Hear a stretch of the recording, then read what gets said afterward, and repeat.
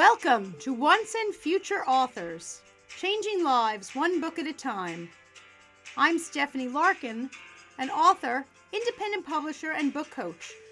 And each week we will be discussing processes and strategies to get your book finished and published, and meet authors and publishing experts to tap into their experiences and expertise. There's one book out there that can change your life, and that is the book you write. So welcome aboard. This podcast is produced by Red Penguin Books, an independent publishing company working with authors of all genres. Whether you have a manuscript all ready to go, a book still stuck in your head, or perhaps even hundreds of handwritten sheets of loose leaf shoved in a drawer, visit redpenguinbooks.com and unleash your inner author. Welcome to the show.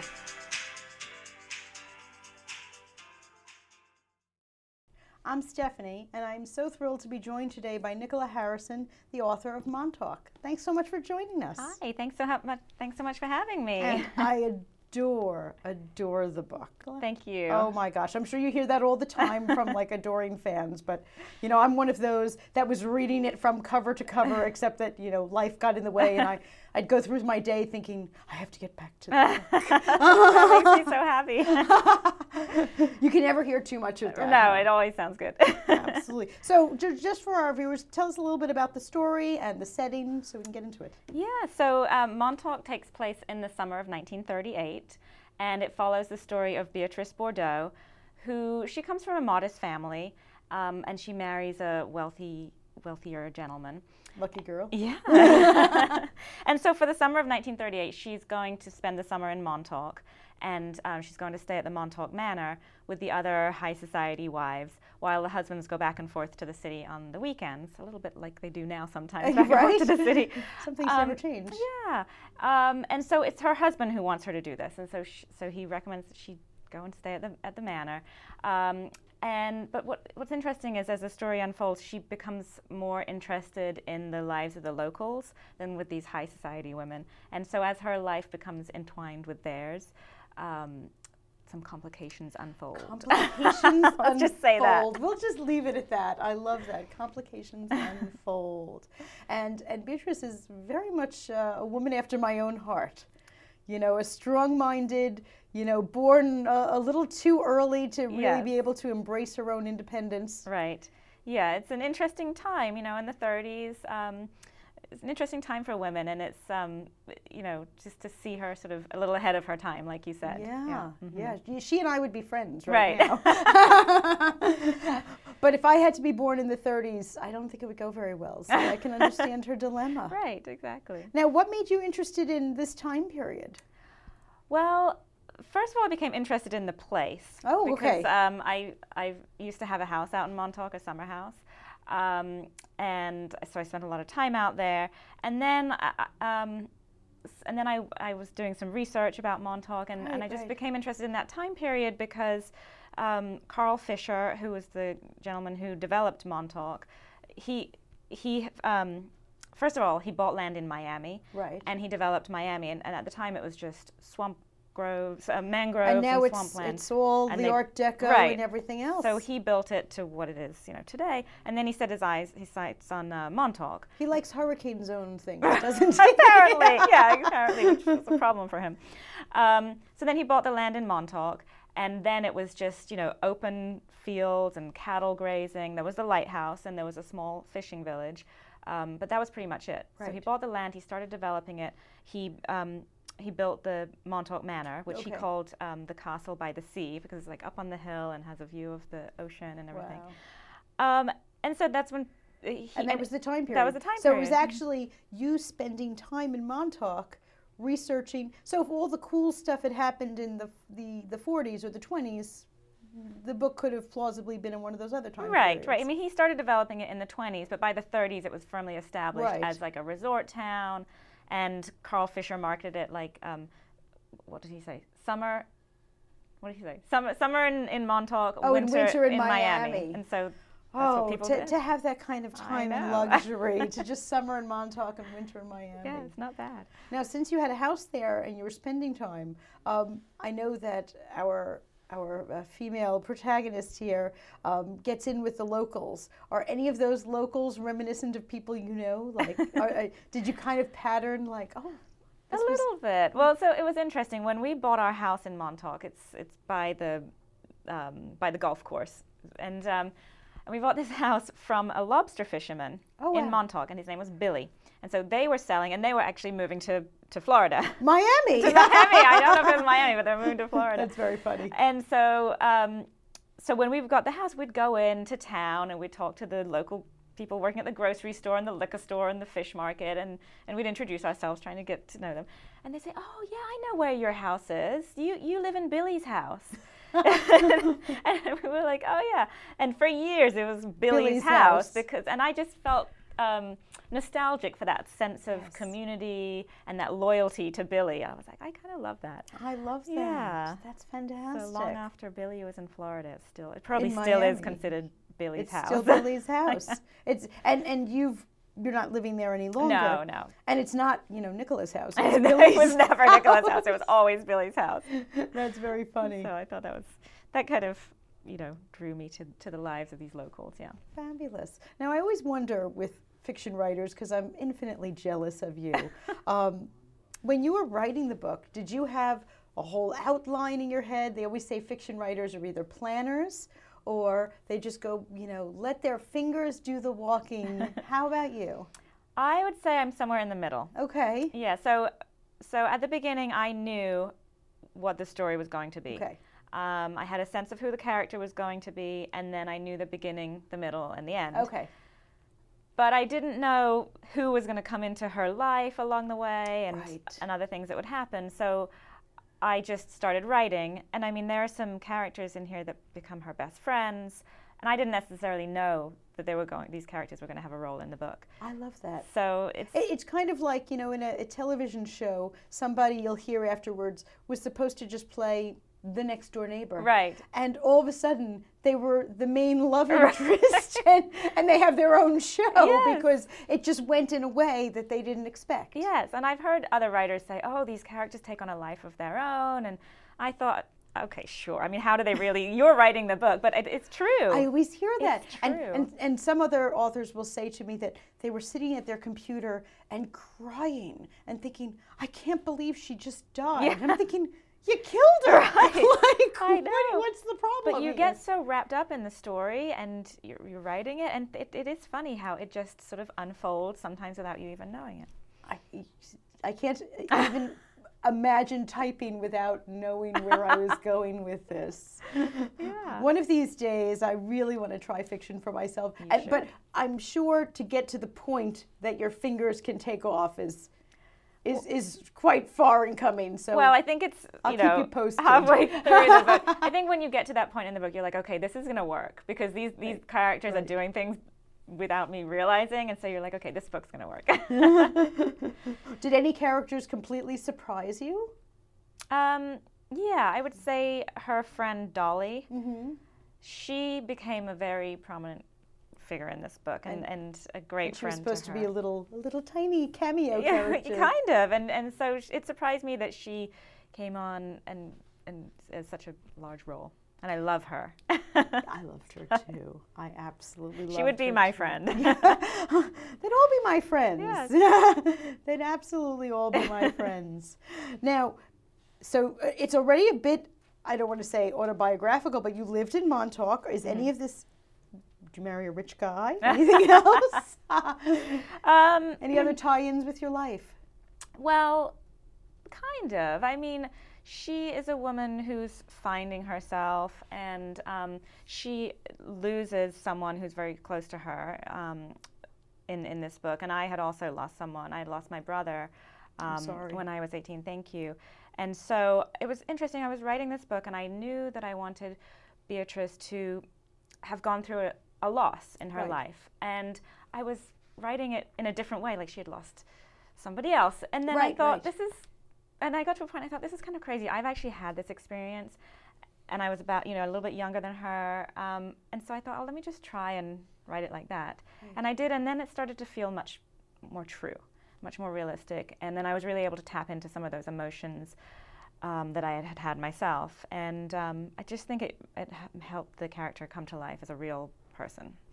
I'm so glad you said that, because so often writing teachers, even the greats, will say, write what you know. Right. And you kind of wonder, especially as a fiction writer, well, I'm supposed to be making it all up. Right. You know, it's one thing to write what you know for our nonfiction authors who are writing about their business industry or something. Mm-hmm.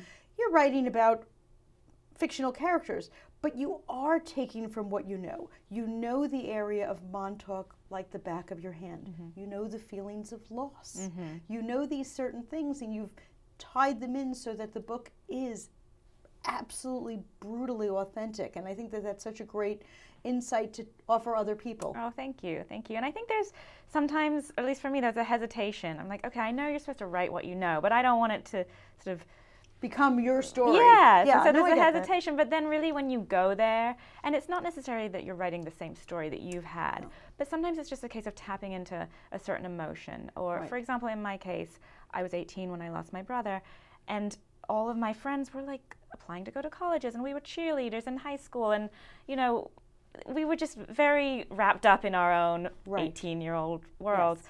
And all of a sudden I had this big disconnect where I couldn't even talk to my friends, and they didn't know what to say to me. Of course. And all of a sudden I felt like I was thrust into this adulthood that I wasn't quite ready for. And so that's the kind of emotion that I channeled into this book. And that's something that you understand that other people who did not experience this would only understand sadness, grief, maybe even anger, but not what you're describing. Right. It's a little, different. Mm-hmm. Yeah. And just by the fact, I mean, you're obviously were not around in 1938. You look too good for that. So, you know, it is a very different character than yourself. Mm-hmm. But she's a strong woman who's seeking, you know, answers in her life. Right. There's nothing wrong with that being in a tie-in. Right. And it means that you understand things. Right. I think that that's fabulous. And quite frankly, you know, you're a talented writer. If you were writing from the point of view of a man involved in something, you're still writing what you know. Right. Mm-hmm. Because you're drawing from your own experiences. Mm-hmm. You're not writing in a vacuum. Right, exactly. That's wonderful. Yeah. Now, is there another book coming out, and is it also in Montauk, or did you have to buy another house? Yes, I'm just going to have to buy a house every time I want to write a book. No, I do have another book coming out, and it's going to be coming out the summer of 2021. Okay. It does not take place in Montauk. So where's the new house? This one takes place in the Adirondacks. Okay. And also in Manhattan. And it's set in the 20s during Prohibition. Okay. The main character is a showgirl. She's a Ziegfeld girl. And so she's a lot of fun to write. Very different from Beatrice. Wow. Very different. Okay. Very sort of, you know, confident and a little too confident at times. Oh, yeah, well, we all have that problem sometimes, don't we? So they go back and forth between the Adirondacks and the city. And you don't have a house in the Adirondacks? Not yet, but you know, maybe if the book gets made into a movie. Oh, well, then there could open a whole resort. But I did go up and visit and spend sure. some time up there. Well, that's one of the things I loved in Montauk was you've lived there, yes, but you've obviously researched the age. Right. You know, everything that you were describing, not just about the area. I mean, you could have lived in Montauk all you want, but you didn't live there in 1938. Right. You obviously did your research. Yeah. So my research started at the Montauk Library, and I would just read all of the local history books and pore over all of those details. And they have these great photographic books of all, you know, the hurricane of 1938 happened. Yes. Happens in this book. And so there are a lot of images of that and descriptions of you know, it actually happening. And then I went to the lighthouse and I did, you know, several tours of the lighthouse and met with a local historian. And then I also interviewed some locals, some longtime locals who are in Montauk now, and they've lived there their whole lives. There was one gentleman and his wife who had lived in Montauk their whole life, and they remembered the hurricane of 1938, and so they told me about that. They were in high school at the time, and they told me some funny details. They said that they remembered when these summer visitors started coming to Montauk, and he was a teenager at the time, and him and his friends would go down to the beach club and be the entertainment. And so they'd do things like tie themselves up in potato sacks and jump in the deep end of the swimming pool, and then they would time them on how long it took them to come to the surface. That sounds fun. A little dangerous, but fun. And so they'd make a few bucks that way. And then they also did this thing called the Greasy Pig Contest, which I put in the book, where they chase around a pig and grease up the pig and chase him around and catch him. And it's amazing what used to be entertaining before Netflix. I know, right? So it was fun to get some real life experiences from him. Absolutely. No, the research part of it must be fun. Were It's you fun. always into research before? I mean, I've always been interested in the past and details that, things like that. But I'm also interested in the fashion of the time. Yes, yes. Tell me a little bit, because looking you up, you're a fashionista. I want to definitely hear about that. I had to pick out what I was going to wear just to make sure I looked. Well, you look fabulous. Well, thank you. But tell us about your fashion business. Yeah, so, well, prior to writing this book, I was a fashion journalist. And so I used to write for Forbes, cover fashion and style for men and women. And then after I had my son, I went freelance on the journalism, and then I started a personal styling business, mostly because my friends would be like, okay, what should I wear and how should I wear it? And you wanted to start charging them. Yes, I get that. This could be quite lucrative. Absolutely. So started a personal styling business, and I have a fashion background. But I really loved researching the fashion of the 30s. And so in the book, when somebody walks into a room, I'll tell our viewers, you know exactly what they're wearing. I wanted to have like a themed launch party for this book, but then I thought, oh, people might not know what to wear, and then they won't show up. So keep it regular. But certainly fashion was a major part of the book, but it was a major part of the era. Right, yeah. And these men and women were dressing for dinner and dressing for their luncheons and dressing to go down to breakfast. Do you find life nowadays more boring than that? I mean, we all kind of wear the same. Yeah, I do, actually. And I fall into the same ruts myself. I end up wearing jeans every day, and especially when I'm writing. I'm like, jeans and a sweater, jeans and a sweater. But I bet you wear really nice jeans and a sweater. But it is fun to think that, they're going to dinner, and so they dress to the nines, and, Right. Even going to the beach club for the Greasy Pig contest, they're dressed in their finery. Yes. We no longer even have finery. We don't. Except for the day you get married. Right. We really don't have finery I anymore. know. It's a lost art. It is. Now, when you're researching your next book, you said that was in the 20s, so now you have all different clothing. Oh, yeah. Yeah, so that's a lot of fun, because there's the whole flapper era, and the girls, and the girls have this new sense of freedom. And but it's very different. Styles are very different. Yes, yes. So I'm going to learn all about the 20s when Right. I read about that book. But it's not that it's about fashion in any way. It's just sort of the backdrop of what they're wearing. Absolutely. Now, did they get it right on the cover? Is that... Yes. But I've had to make sure they did. I'm sure you did. I'm sure that was you checked out the shoes and the dress and the hairstyle and everything. Well, the hair. They had a different girl in a red dress, and her hair was more like 50s. And I said, no, that won't work. Oh, really? Yeah. Oh, so you saw the cover and Yes. you said no. Yes. But actually, before that even happened, the cover was very different. Okay. The cover was, because, the whole publishing process takes a long time. Right. And so you get to see the cover long before the book's going to come out. And it was actually a scene of the beach, and it had a line of laundry hanging, Okay. a kind of sheer, so you Yes. could kind of see through it. And I thought it was beautiful, beautiful cover, very calm. And I was a little nervous because I'd heard horror stories of people Hating their cover? seeing their book covers and being like, oh, I hate it. And then there's nothing they can do about it. Right, but right. I loved it. So I thought, oh, this is great. But then when it came time to for the publishers to sell the book to the bookstores, Right. there was one bookstore in particular, a big one, Who shall remain nameless. who said, oh, I don't love the cover. Really? I don't love the cover, yeah. They said it just doesn't look historical enough.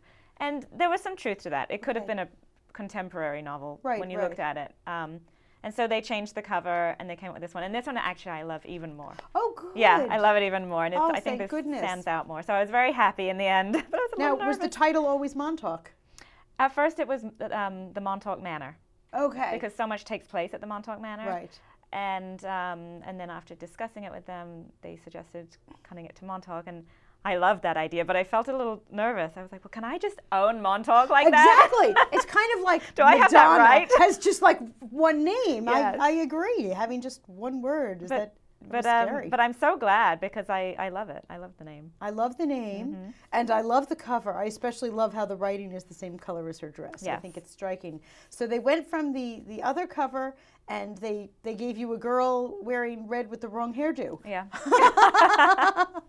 But they were very nice. They showed it to me and said, do you like this one? And I was like, oh, I like the girl, but I don't like the hair. And maybe red maybe blue would be better for the beach. I think so. Yeah. I think so. And I'm a red person, but Right. I think that there's something about this and Montauk. It's beach color. Right. Yes. It looks like a And it beach feels like something read. that Beatrice would wear. Absolutely. Wow. I love just for people to hear all the pieces that go into making all of these decisions. Yeah. And even the fact that it looked like it was a go and some bookstore pulled that final straw and said Right. no. Yes. Interesting. It's amazing who has power I in this know. world. I learned a lot. You think that you have power. Yeah. And you don't. Were there any things in the book that you had to change because of publishers, or did they not No. like a character, where they were going, etc.? No, nothing in the story really changed, nothing major, just, minor tweaks here and Okay. there. There is a character in here called Jeannie. Mm-hmm. I had originally called her Ginny, Okay. and then I recently got married, and my new mother-in-law is called Ginny. But Jeannie is not the nicest character. No, exactly. Oh. And I was just getting married, and I thought, I really want to have a good relationship with my new mother-in-law. Oh. So I changed it to Jeannie. But in my mind, she's still Ginny. That is the sweetest thing I have ever heard a writer I was like, I say. really want to start this relationship off on the right foot. I am so glad you weren't published yet. Yeah. That you were still at this side of the fence, so that Yes. you could do that. And you and Ginny are getting along well. Yeah, we get along great. I think this had a lot to do with it. Did you tell her? Yes. And I assume she's read the book. Yes, she has. No, she's a great supporter. She had her book club read it, and then she's been telling all of her friends. So And she said, I was supposed to be this character. I don't know, actually. Phew! Yeah. Dodged that bullet. Yes, yes. That's very funny. I think about that because now you have children, and when you're naming children, and I'm guessing it's similar, I've never written fiction myself, but when you're naming children, didn't you think about all the people in your life who had certain names? Right, yes. I remember my husband wanted to name our daughter a name that I love the name, except I had a very bad experience with that name years ago. Yep, yep. And then gone. Yes. That name is just ruined for me forever. Yeah. And you do think about what if you name a child something, and then in your life from that moment on is someone who is either close to you or hands off, and now you're kind of stuck. Right, exactly. No, I mean, when we were naming my son, who's now 13 months, my husband and I were going through names, and he was like, no, not that one. There was a guy in college who I didn't like for whatever reason. I'm like, really? I don't get to use that name because of that? But I get it, and you would get it too if it was Yeah. somebody that you Of know, an course. ex-boyfriend. I Yeah. don't want to name the child after Yes, that. of course. And So- it's the same thing with characters in books. Exactly, Yeah. so you have that baggage. You do have that baggage, but yours was a story of, future baggage. Yes. About to be baggage. Mm-hmm. Any Beatrice? Why was that the name that you picked for? That I just liked the name, and it just came to me, and it just felt right for her. I didn't overthink it. Oh, good. Yeah. I think that's probably the best advice you're offering to our new readers today. Don't overthink Yeah. it. Yeah. Now, tell us a little bit about writing process, because I know so many of our viewers want to write. Right. They say 90% of the population wants to write. So you are preaching to the choir here of people who want to write. Do you do it at a set time? Do you do it in the morning? Do you do it at night? Do you have a drink first? Well, I write in the morning, so if I had a drink first, we'd be in trouble. Tea. I have tea. You have tea, okay. Yes. So I write when my son is in school. My older son is in school. She's a practical writer. Now I've sort of got it down. Like, get him off to school, and then I go to this space called the Writer's Room. Mm-hmm. So I live in Manhattan, and it's this space. It's just for writers. It's a big loft space with all desks, and it's totally silent. And just, It's like a library with no books. yes, with no books, exactly. Just books in the works.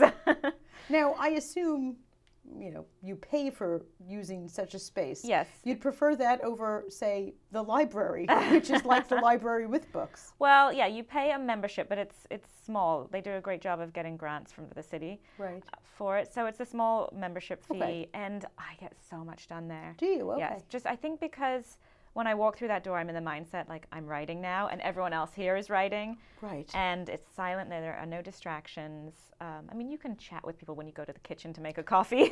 Right. But I think it's just being around other like-minded people. You know that there's work getting done.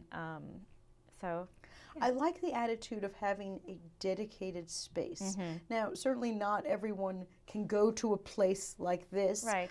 Some people are in, Starbucks. Yes. Or things like that. But the fact that, the way you said the mindset. Yes. You walk in and whatever place you're going to choose, and it could even be, an office in your home. Yes.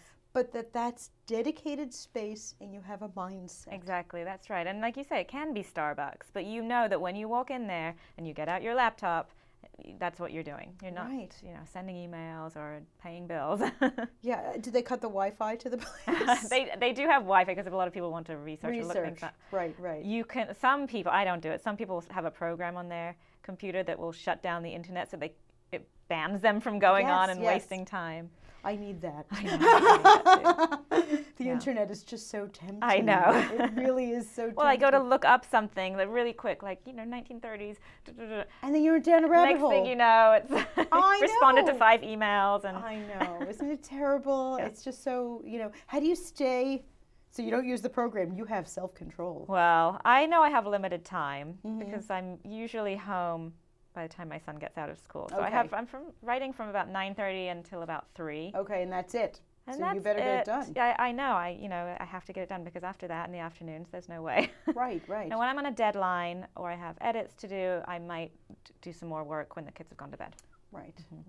So dedicated time and space, trying to block out distractions. Yes. And I find accountability is very good. Oh, okay. So who are you accountable to? Well, I'm in a writing workshop. So every Thursday night I meet with about 8 other writers, and we bring 7 pages, and we just read them out loud. So that we don't expect each other to read each other's work in advance. We just read them out loud, our pages that we've written that week, or something that we've been working on, and then we give each other a gut feedback. Wow. And it's really helpful, just for one thing because I've been working with them for a while now, so we sort of trust each other's feedback, but also it's just like knowing that on Thursday nights I have to show up with 8 pages. Right.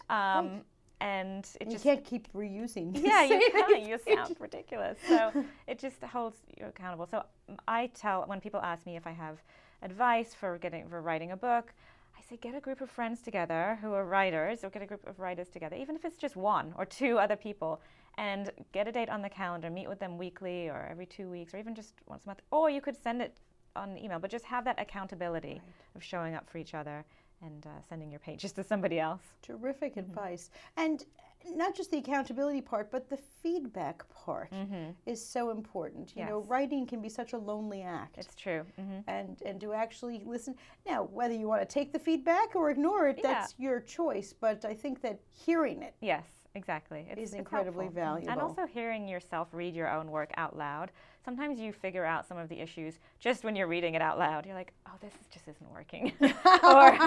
or this would be better if I did Well, I tell people that all the time. Read your stuff out loud. You'll find every grammatical error that there is when you read it out loud. Yes, exactly.